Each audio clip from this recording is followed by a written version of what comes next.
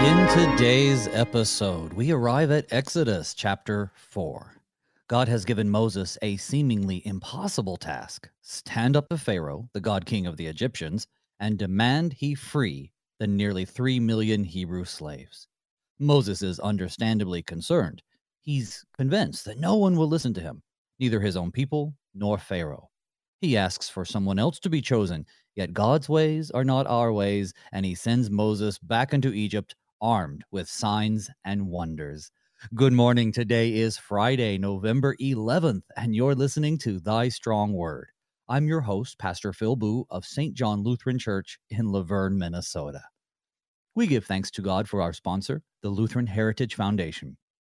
Learn more about their amazing translation and publishing work at lhfmissions.org.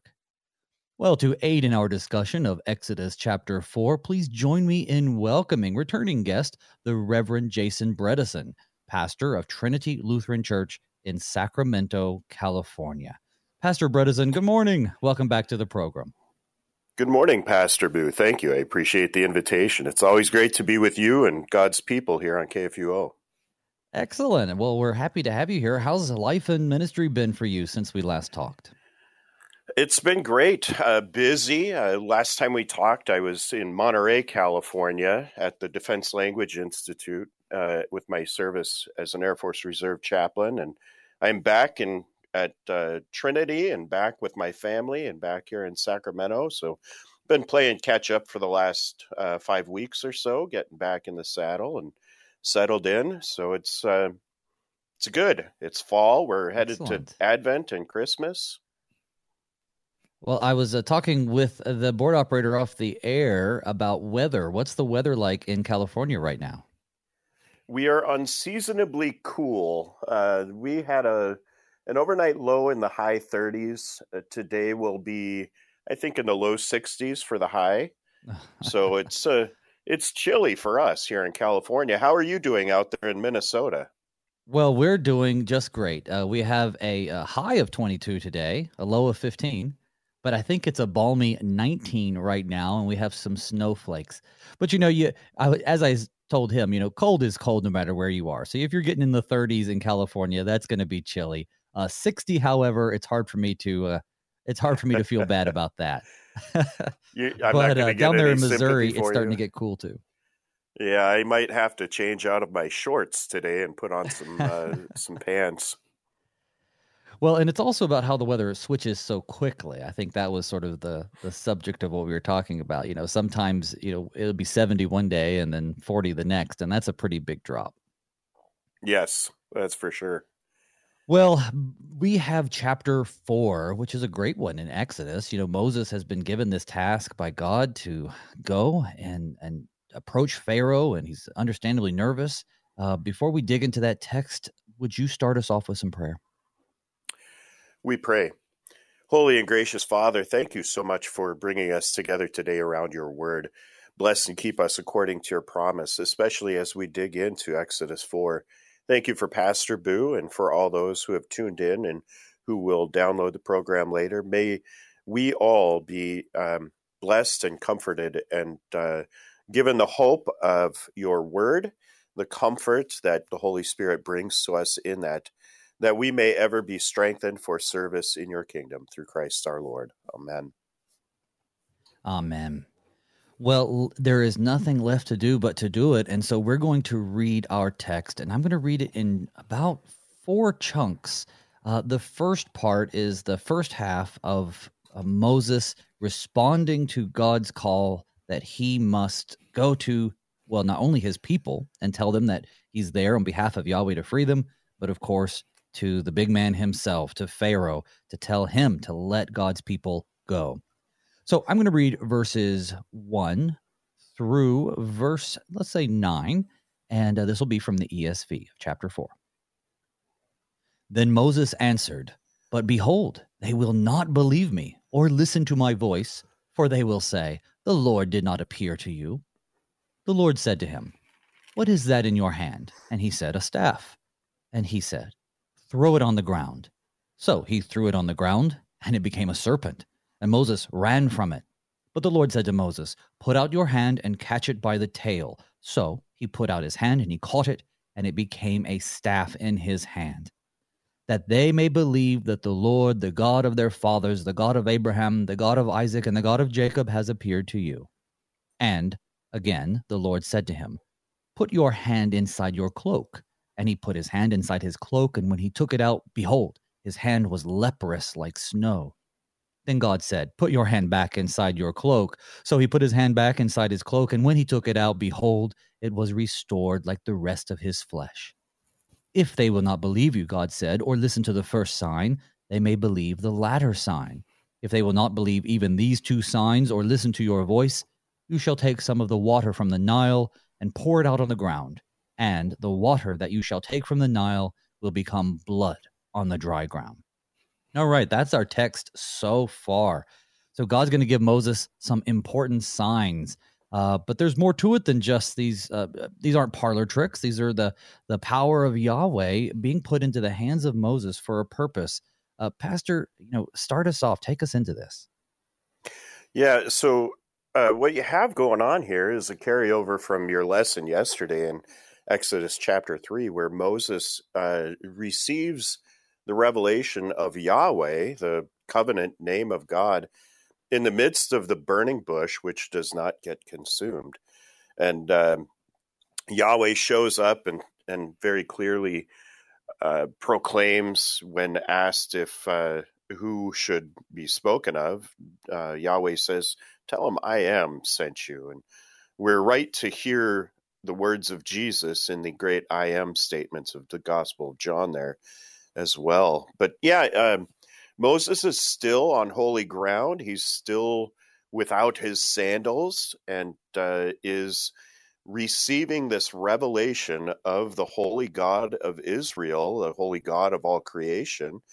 And he's forced to deal with some pretty significant things.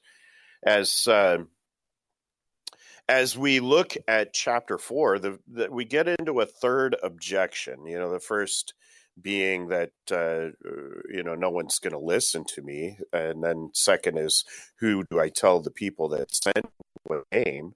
And then we get into chapter 4 with the third objection. They're not going to listen to my voice. They really aren't going to hear me. Now, perhaps what Moses is remembering from Exodus chapter 2 is when he flees Egypt, it's on account of a confrontation that he had with one who killed an Israelite, and then the next day he goes back, and there are a couple of Israelites fighting, and Moses steps in between them and says, hey guys, come on, knock it off, play nice. And they confront Moses and say, hey, who are you? Are you our prince or judge? Who made you a prince or judge over us? So that might be at the back of Moses's mind here, where he is reflecting to Yahweh, yeah, they're not going to listen to me. The problem with that is that Yahweh had just told him in chapter 3, verse 18, they're going to hear your voice. They're going to listen to your word. And here Moses is saying, yeah, they're really not going to listen to me. Well, and I do think that as we look at Moses's reaction here, he's not, as you pointed out, he has some good reasons to think that they won't listen. And he also has some better reasons why he should just trust in the Lord.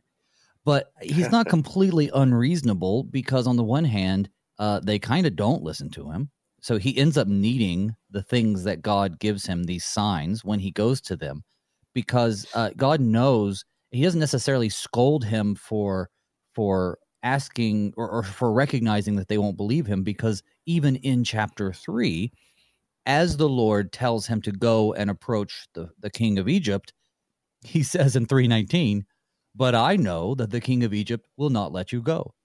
So Moses, this whole time, as we move forward and he's continually approaching the throne, and he's asking or demanding that he let God's people go, he already knows in the back of his head, because Yahweh told him so, that the king's heart is going to be hardened.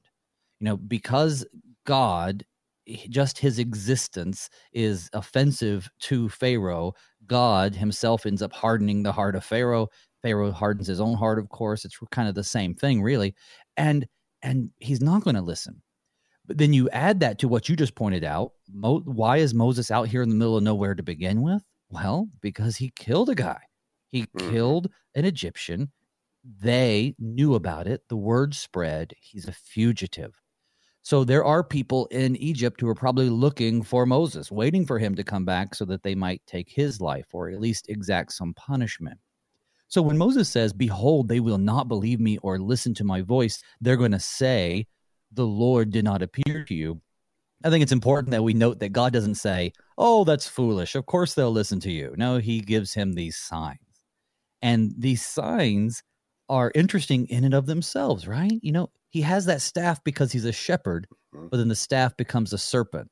That's obviously got to mean something more than just a serpent coming from a staff, because they're both sort of straight and stick-like. The serpent has some deeper meaning, doesn't it, brother? Well, yeah, we look back to the garden in Genesis, and obviously it is a very evil sign for the people of Israel, for all people, really. And yet the Egyptians viewed the serpent as something that was a source of wisdom or healing, and so they highly valued the serpent, while the Israelites really were fearful of it and concerned about it, saw it as a source of evil, rightly so, with their knowledge of everything that happened in the garden and the fall into sin. So yeah, there is great significance in the use of the staff and the making of the staff into a serpent, the grabbing of the tail of the serpent and it returning to a staff. And the reason for that in verse 5 is that they may believe that Yahweh, the God of our fathers, has appeared to you. And that's not just for Israel. Israel recognizing that Moses is a son of God who has been called upon by God to serve in this great capacity, but also for Pharaoh and his armies to recognize that they're not just dealing with some guy here.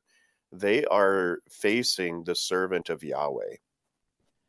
One thing people should remember is that we talk about gods, and we talk about, of course, the one true God. And in the scriptures, you know, it says Lord because of the whole, you know, tetragrammaton. And, you know, we have the vowels being put in from Adonai, and we get Yahweh. So the point is, Pharaoh doesn't have a problem believing in Yahweh. Sometimes people look at this and they say, okay, this is like approaching an unbeliever and trying to convince them that the one true God exists. In Pharaoh's mind, there are many, many, many gods, and then Yahweh is just the God of the Hebrews. And because the God's power and might was often connected to the power and might of the people who worshipped him, from Pharaoh's point of view, this Yahweh guy, I mean, he doesn't know him as Yahweh, but the God of the Hebrews certainly must be a pretty weak, pathetic God. Why? Well, because his people are enslaved. They're stuck. Yeah. So what kind of God is that? So from Pharaoh's point of view, and I think even from Yahweh dealing with the person where they're at, we see even as the plagues come, we all know plagues are coming. And as the plagues come, just as you pointed out here, the sacredness of the snake to the Egyptians, all of the plagues end up dealing with something that the Egyptians find sacred. They all can be connected to a god or gods of the Egyptians. And so Yahweh, the one true God, is continuously getting glory over the gods of the Egyptians. And so it's a slow process that really begins here of Yahweh demonstrating that, at least from the Pharaoh's point of view, that he is the most powerful God. Now, of course, we know from a true perspective that he's the only God, but, you know, baby steps. And so we have this serpent, which we connect back to Genesis chapter 3. We think of the serpent being at enmity with the woman. And then we also see, you know, here's Moses, and he's been a shepherd for something like 40 years. He's 80 years old at this point, and he's been a shepherd, and he is he's used to the shepherd life and the shepherd staff, and the shepherd protects him. And now he's throwing down that shepherd's life, going into Egypt. And because of that, he's going to be threatened. His life's going to be threatened. And this is also, I think, a little bit of a display from Yahweh, that because Yahweh's with him, because he has the power of Yahweh with him, he'll be able to pick that serpent up, that thing which threatens him, and Yahweh will always be in control. And the same goes with the next few too. Yeah, when a leprous hand is stuck back in the cloak and brought out again as healed, that's pretty significant. And then that third miraculous sign in verses 8 and 9, if the first two don't convince the people of Israel or convince Pharaoh, well, the water of the Nile is going to turn to blood on dry ground. And that's pretty significant. It foreshadows that first plague in Exodus 7, where Moses will take the rod, the staff, and strike the Nile while Pharaoh is bathing in it, and it will turn to blood, and it will, the Nile being that source of life for all of Egypt, all living things in the Nile, because it has turned to blood, will die. So right away, the first plague is making very clear to Pharaoh, hey, you're not messing with any old deity here, but the God of all creation. Yeah, and back to the idea of the gods of Egypt, the Nile is extremely sacred, connected to Osiris and a couple of other gods, probably second only to Ra, the sun god. The Nile is considered the source of life for that region. And so when you are able to mess with the Nile, you're really starting off strong in terms of demonstrating that this Yahweh guy, this Yahweh God, he certainly has power over even some of our most significant gods, has power over creation. So it begins with the Nile, which is the sign of life. And of course, the 10th plague, as most people will know, is death, the plague of death. But yeah, so he is concerned. But what you said earlier, I also want to make sure we illuminate, and that is he has no reason to be concerned. He's getting ready to give another excuse, which we're going to bring in here in a second. But the excuse is even here now. He's seen a burning bush. He's heard from God. He's seen these miracles. And then he still has more excuses in the next verses. Anything else you want to bring out before I add in his next concern? No, I think, your summary there is spot on in terms of Moses really has no reason to question just the very presence on holy ground with the burning bush. If you witness that, it should really be convincing in and of itself, let alone the other miraculous signs. And yet Moses still kind of pushes back and says, let's look at options here. Isn't that the story, though, of Israel? And, of course, our story, too. No matter how many signs. Pastor Boo, yeah, that's go me. ahead. I was just going to say, that's my story. Yeah, we experience God in the ways that he shows himself to us, which are miraculous. And yet we continue to fall back into sin. We continue to struggle with doubt and disbelief. And he's done all that's necessary. So the deficit belongs with us. Just as the deficit here belongs with Moses.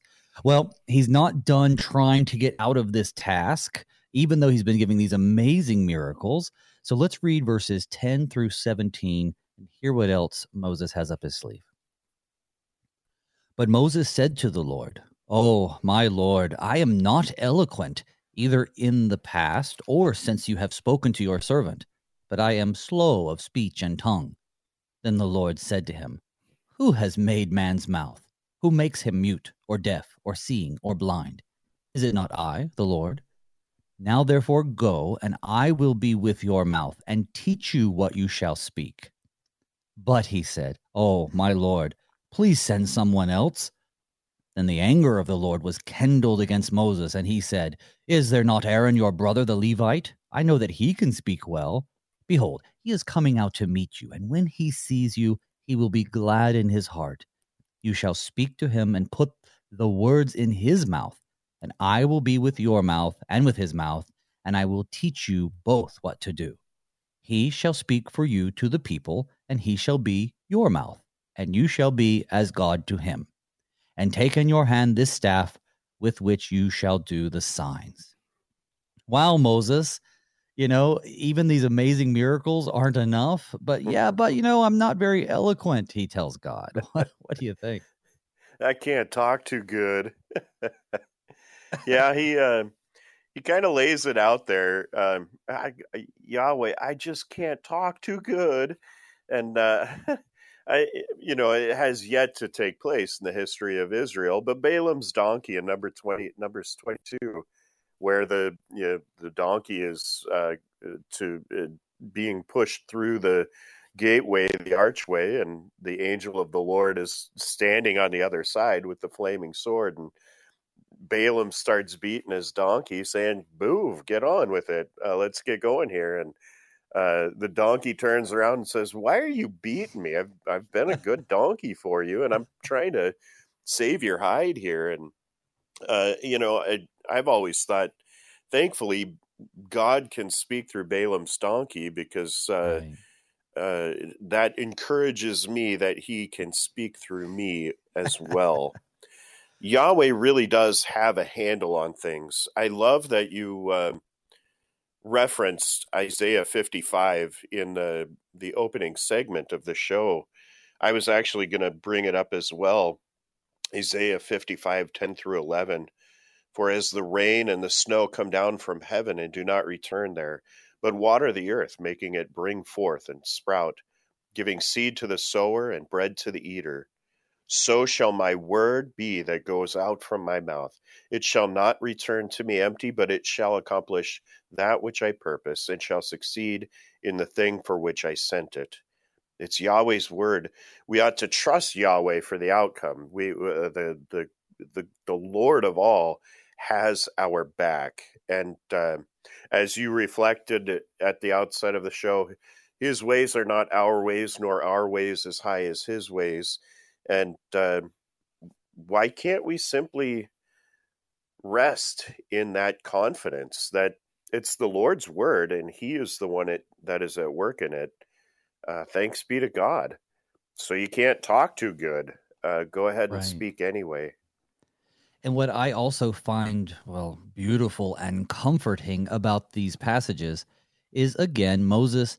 And is he trying to get out of it because he's afraid? Well, we're not, at least not that I'm aware of, given much insight into Moses's intentions or inner dialogue.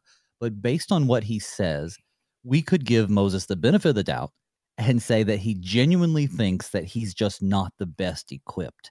But even then, it's like we can carry humility too far. If God calls you to do something, then, as you said, trust that He has a process, that His ways are not our ways. It's fine. He picked you for a reason. Now, if God calls you and He literally calls you through a burning bush in the production of miracles and speaking from heaven, then take the hint, right? So Yeah. there's a time to set modesty and fears aside and just do what God says. But God gets mad. I mean, His anger is kindled against him. And instead of smiting him on the spot, which is the way some people depict God, He says, I'm very angry with you. Okay, fine. Here's what you need to keep obedience. He recognizes the sin in Moses, not trusting in the Lord, and then provides for him a way so that he can trust. And that's the grace of God. Yes, absolutely it is. Looking at why the anger of the Lord is kindled here, Moses is given some pretty worthwhile excuses thus far. But in verse 13, he really steps away from all of those excuses and just kind of flat out says it. I don't want to go. I've got a good life here in Midian. I'm hanging out with the in-laws. My wife is happy. Yahweh, you're kind of cramping my style here. This is pretty big sacrifice you're asking me to make here. Surely there's someone else that you can send to do this job. And that is what finally kindles the anger of the Lord. My work in the Air Force, we have a saying that goes, when you're talking to someone more senior than you, more senior in command, and they're they're giving you an order that is not illegal nor immoral nor fattening, you get 3 but sirs, right? You can respond 3 times in question of the order. And then after that, it's your job to salute smartly and get down to work. Your job is to do your job and fulfill the orders of those placed over you. And Moses is just kind of pushing back kind of hard. And I think, Yahweh, the Lord, says, no, we got a job to do and you're the guy. Go do it. I mentioned earlier that he was 80 years old. I think his age might have a little bit to do with it too, although we should remember that he died at 120. So he's just a little bit over the hill. He still has, he's a go-go. He's not necessarily a slow-go or a no-go yet. So 80 is the new 50. Yeah, exactly. He's about 50 years old in modern parlance. But I think I just like what you said. I'm just pondering on it. I'm pondering on a couple of things. One, you said he has a pretty good life there. And he does. He's fled Egypt. He's a fugitive, technically still. He really doesn't want to go back because going back is going back into a place where people like him are enslaved. And even though he has some connections with the Pharaoh and his daughters and all that kind of stuff, those people are moved on, or who knows where they're at. I mean, it's been a long time. And the other thing that you said, which is really a sidebar, is you said you get 3 but sirs. I like that. I should do that with my son, who is a teenager now, and he likes to do a lot of buts. I usually only give him 1. And so, and then the anger is stoked against him. I think from now on, I'll be gracious and give him 3. But in any case, you're right. I'm sure he'll appreciate that. Oh, he usually takes 10 regardless. But the Lord here is gracious, even in that he's put up with this for so long. I mean, really, in our hearts, in our perfect devotion, the Lord should just say it and we should just do it, as I expect from my son. That never happens. So the Lord here has already been gracious. So when his anger begins to be a little kindled against him, it still is notable that he doesn't punish him. He provides for him. He gives him Aaron, his brother, who's going to speak for him. Well, I'd like to get into a little bit more of this right after the break, and we'll get into Moses returning to Egypt. And does God try to kill Moses? We'll check that out too. Stay tuned. We'll be right back.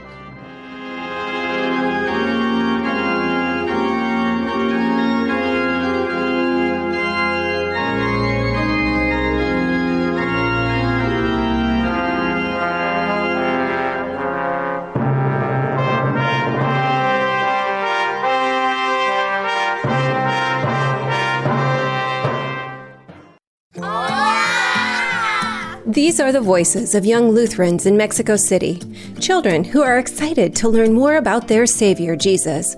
But they need our help because good Lutheran books for kids in the Spanish language are in short supply in Mexico. To learn how you can help tell Spanish-speaking kids everywhere about Jesus in a language they can understand, go to the Lutheran Heritage Foundation website at lhfmissions.org/Juan 316.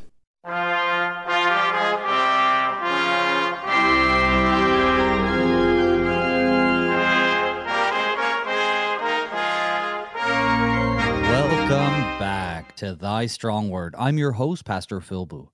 With me today is the Reverend Jason Bredesen, pastor of Trinity Lutheran Church in Sacramento, California. Remember, folks, if you have any questions or comments about today's show, you can contact me directly at pastorboo@gmail.com. I respond to every email I receive. I have a few in the inbox still waiting for a response, so if you've written me, don't worry. The response is coming. Now, Pastor, before the break, we were talking about Moses and his excuses, and it's about time for him to return to Egypt. But just anything else, though, before we move on, because we still have Aaron coming, and Aaron, who's his older brother by about 3 years, I guess, he is also a Levite, of course, because they're brothers, but he's coming, and he's going to be essentially the prophet of Moses, as Moses is the prophet of God. Maybe the first instance of a vicar in the Bible. Yeah, it could very well be. It really is beautiful that, even in the midst of the sending of Moses to go and fulfill this great task in the Lord's strength and with the Lord's authority, yet he's not sending Moses alone. He's given him Aaron, who has remained in Egypt and presumably has a very good standing with all of the people of Israel. He's also very eloquent, and as you reflect, he is going to be the mouthpiece of Moses, who is the mouthpiece of God. Then he's also sending him the staff. Take the staff with you, with which you shall do the signs that I gave you. So, the Lord really is equipping Moses to do this great task at great length. He's taken away all of the excuses, and he's said, you have a job to do, and yet I'm sending you out there not alone, but with Aaron, with the elders of Israel, and with this great staff of authority by which you'll show everybody exactly who I am and the authority with which you're working. That sending out of with the staff is fascinating to me, because we have here an ordinary staff, right? There's nothing magical or special or even sacred about this staff. Probably not too long before, Moses was using it to, knock around some sheep and get them in line, or, try to get down into an embankment to pull a sheep out of the ditch. And now this ordinary object has been consecrated by God to be an emblematic of his power. So the power does not lie in Moses. It does not lie in the staff, but it lies within God. But because we're such creatures who need these tangible things, he gives him that staff. And the staff then represents God being with him, and not in a symbolic way, in a more than symbolic way. Very sacramental in that way. Mm-hmm. Yeah, I had the question of whether or not this was a discussion of a theology of means, right? We love the means of grace, the sacraments, and the word coming to us in many and various ways. And I think this staff very much can be viewed in that manner. Looking ahead to verse 20, it says, Moses took the staff of God in his hands. And I really like that language. You're right. It's just a stick, just a walking stick, just a shepherd's staff. But it is so much more in the hand of God, who is empowering the hand and voice of Moses. Well, let's get some of those verses then. This is going to be verses 18 through 23, because after that is sort of a very strange event. We'll get to that in a minute. But verses 18 through 23. Moses went back to Jethro, his father-in-law, and said to him, "Please let me go back to my brothers in Egypt to see whether they are still alive." And Jethro said to Moses, "Go in peace." And the Lord said to Moses in Midian, "Go back to Egypt, for all the men who were seeking your life are dead." So Moses took his wife and his sons and had them ride on a donkey and went back to the land of Egypt. And Moses took the staff of God in his hand. And the Lord said to Moses, "When you go back to Egypt, see that you do before Pharaoh all the miracles that I have put in your power. But I will harden his heart so that he will not let the people go. Then you shall say to Pharaoh, 'Thus says the Lord, Israel is my firstborn son. And I say to you, let my son go, that he may serve me. If you refuse to let him go, behold, I will kill your firstborn son.'" Wow, right? God is not messing around, but we have a couple of things here that I think cause some trouble for folks. One is we have Moses asking Jethro, his father-in-law, to go back to his brothers in Egypt. And I don't know that it is a pretense, but some people see this as a pretense to see whether they are still alive. He doesn't really share with him the entirety of what's going on. And then second, of course, is God hardening Pharaoh's heart, a constant discussion that we have when we discuss these verses, because it presents such a logical contradiction in our mind. But starting at the top, though, so Moses goes back to his Jethro, his father-in-law. Why is he going back to Jethro? Why does he even ask? Why does he just leave, you think? Mm-hmm. Yeah, it really comes down to the respect that he has for his father-in-law and the desire to do things right. I think had Jethro said, yeah, I know I need you here to tend the sheep, God willing, Moses would have said, well, I appreciate your concern there and respect it, but I must go. And yet Jethro sends him with his peace. Go ahead, go in peace. And so he goes. Yeah, I think you're right. He would have. So he is Ruel, of course, the priest of Midian. And even though they're called Jethro here, a little bit of confusion. But he has this responsibility as the patriarch of this family. And so Moses rightfully goes, and he shows us certainly an example of the order that God has designed families and the order that God has put forth. And so Moses gives us certainly a good example here. And then he takes his wife and his sons and he has them ride on a donkey back to the land of Egypt. Now, it could have been assumed, I suppose, what type of animal they rode on. But I don't know. Maybe it's a bridge too far. But whenever I see people putting wives and children on the backs of donkeys and heading places, you can't help but make those connections. Well, as we head into Advent in a few weeks, we know of one family that sat on the donkey and the wife and unborn child on the donkey to go and be counted in the census. And we are grateful for the result of that, are we not? Yeah, absolutely. And we have then here Moses being told by God that you are to do before Pharaoh all the miracles I've put in your power, but he's going to harden his heart. So as I said before, Moses is doing a task that he knows will ultimately succeed, but will not succeed until the time is right. So he's showing his faithfulness by, as we know, because he'll fulfill these things, he's showing his faithfulness by doing what God commands, even though God has already told him it won't work. That's striking to me. Yeah. Yeah, it really is. And you look at all of the confusion that comes out of the theological confusion that comes out of the idea of Pharaoh having his heart hardened by Yahweh. There's also the conversation that is had that Yahweh or Pharaoh is hardening his own heart, and that interplay and interchange that has played out very significantly in our own Christian theology as Protestant Christian theology, I should say, not our own, but as John Calvin and Jacob Arminius have wrestled with the free will predestination question and what does that look like with regard to sin and our culpability for sin and where we stand before God in the midst of the teaching of Scripture. And yet, I think it's easy for people to look and see God did not make Pharaoh do anything that wasn't already Pharaoh's natural fallen tendency.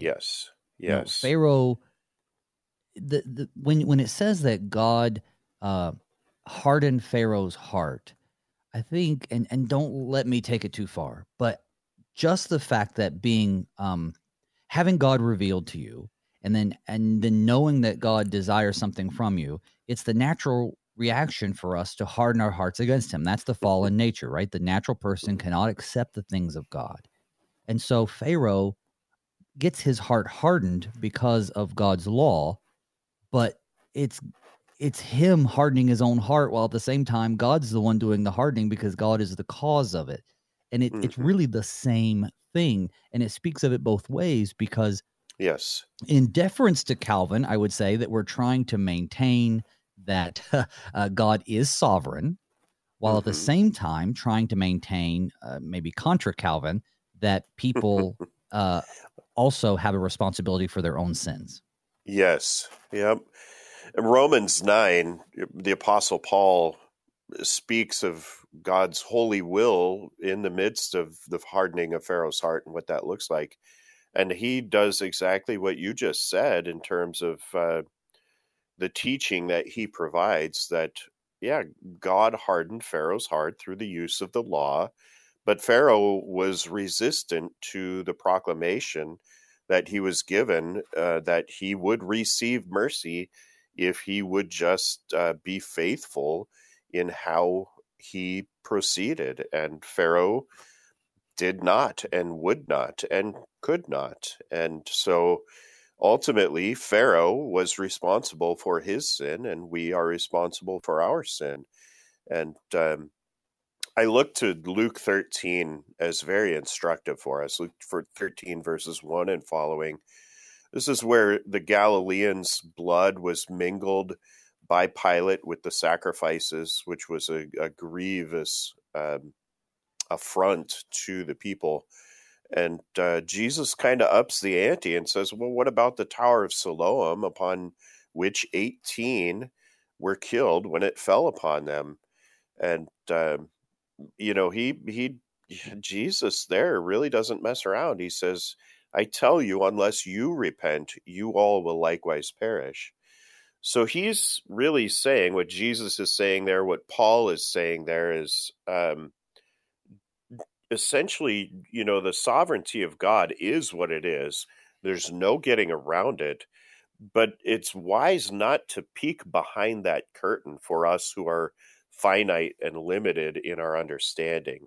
So rather than peeking behind the curtain at the sovereignty of God, rather it's imperative for us, it's very wise for us to recognize our own standing before Yahweh, repent of our sin, and receive the mercy of God in Jesus Christ.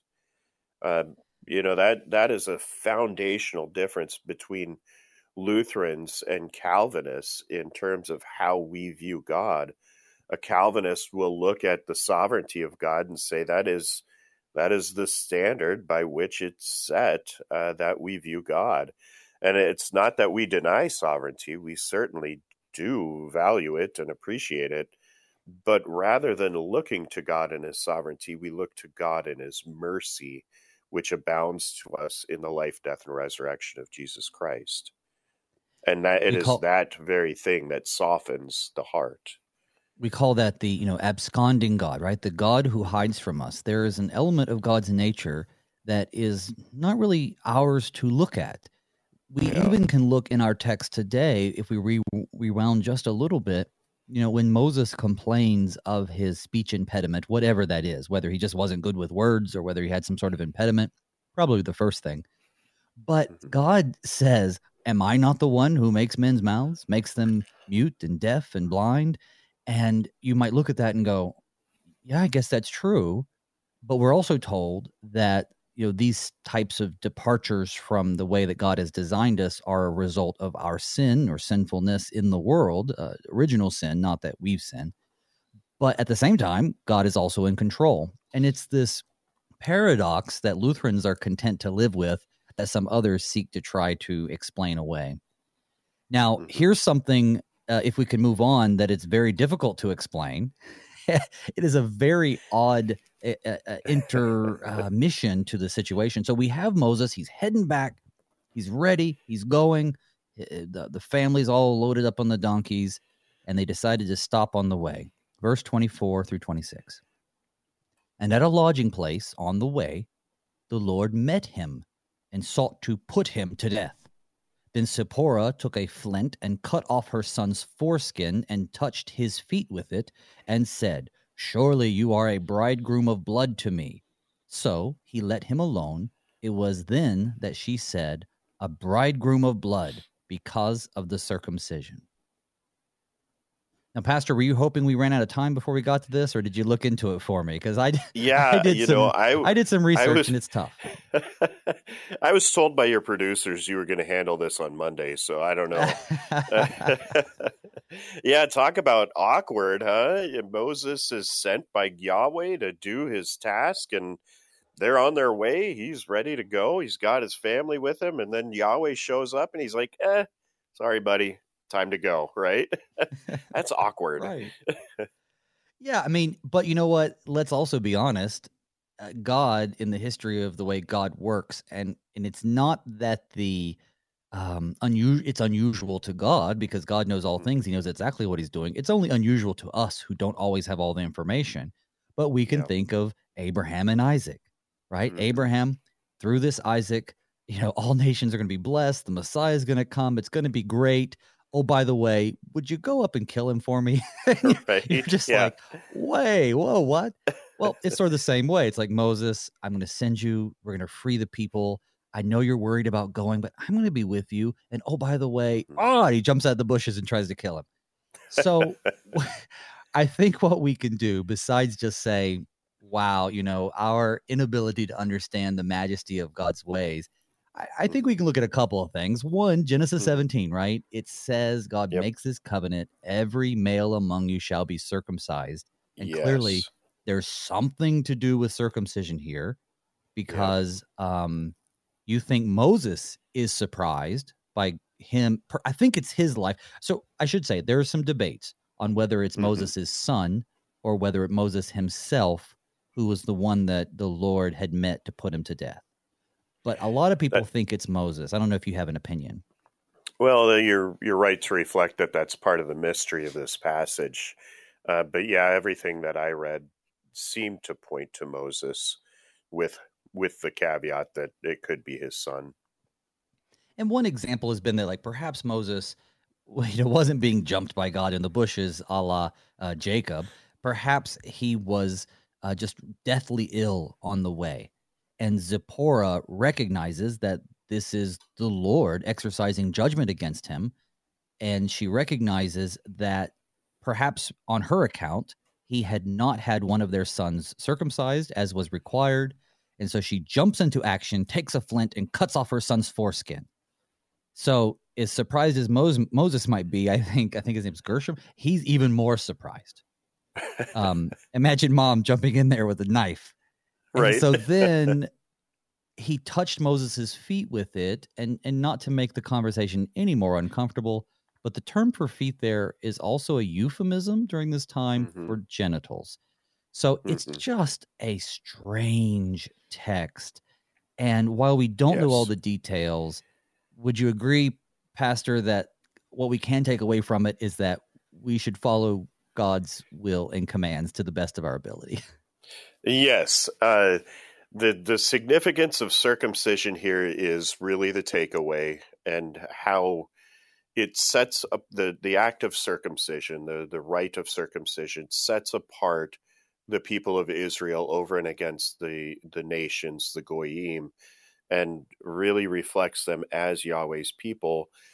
And as Moses takes his family, one of whom has not been circumcised, to return to Egypt to save God's people of Israel, he does not mess around with the covenant that was given through Abraham.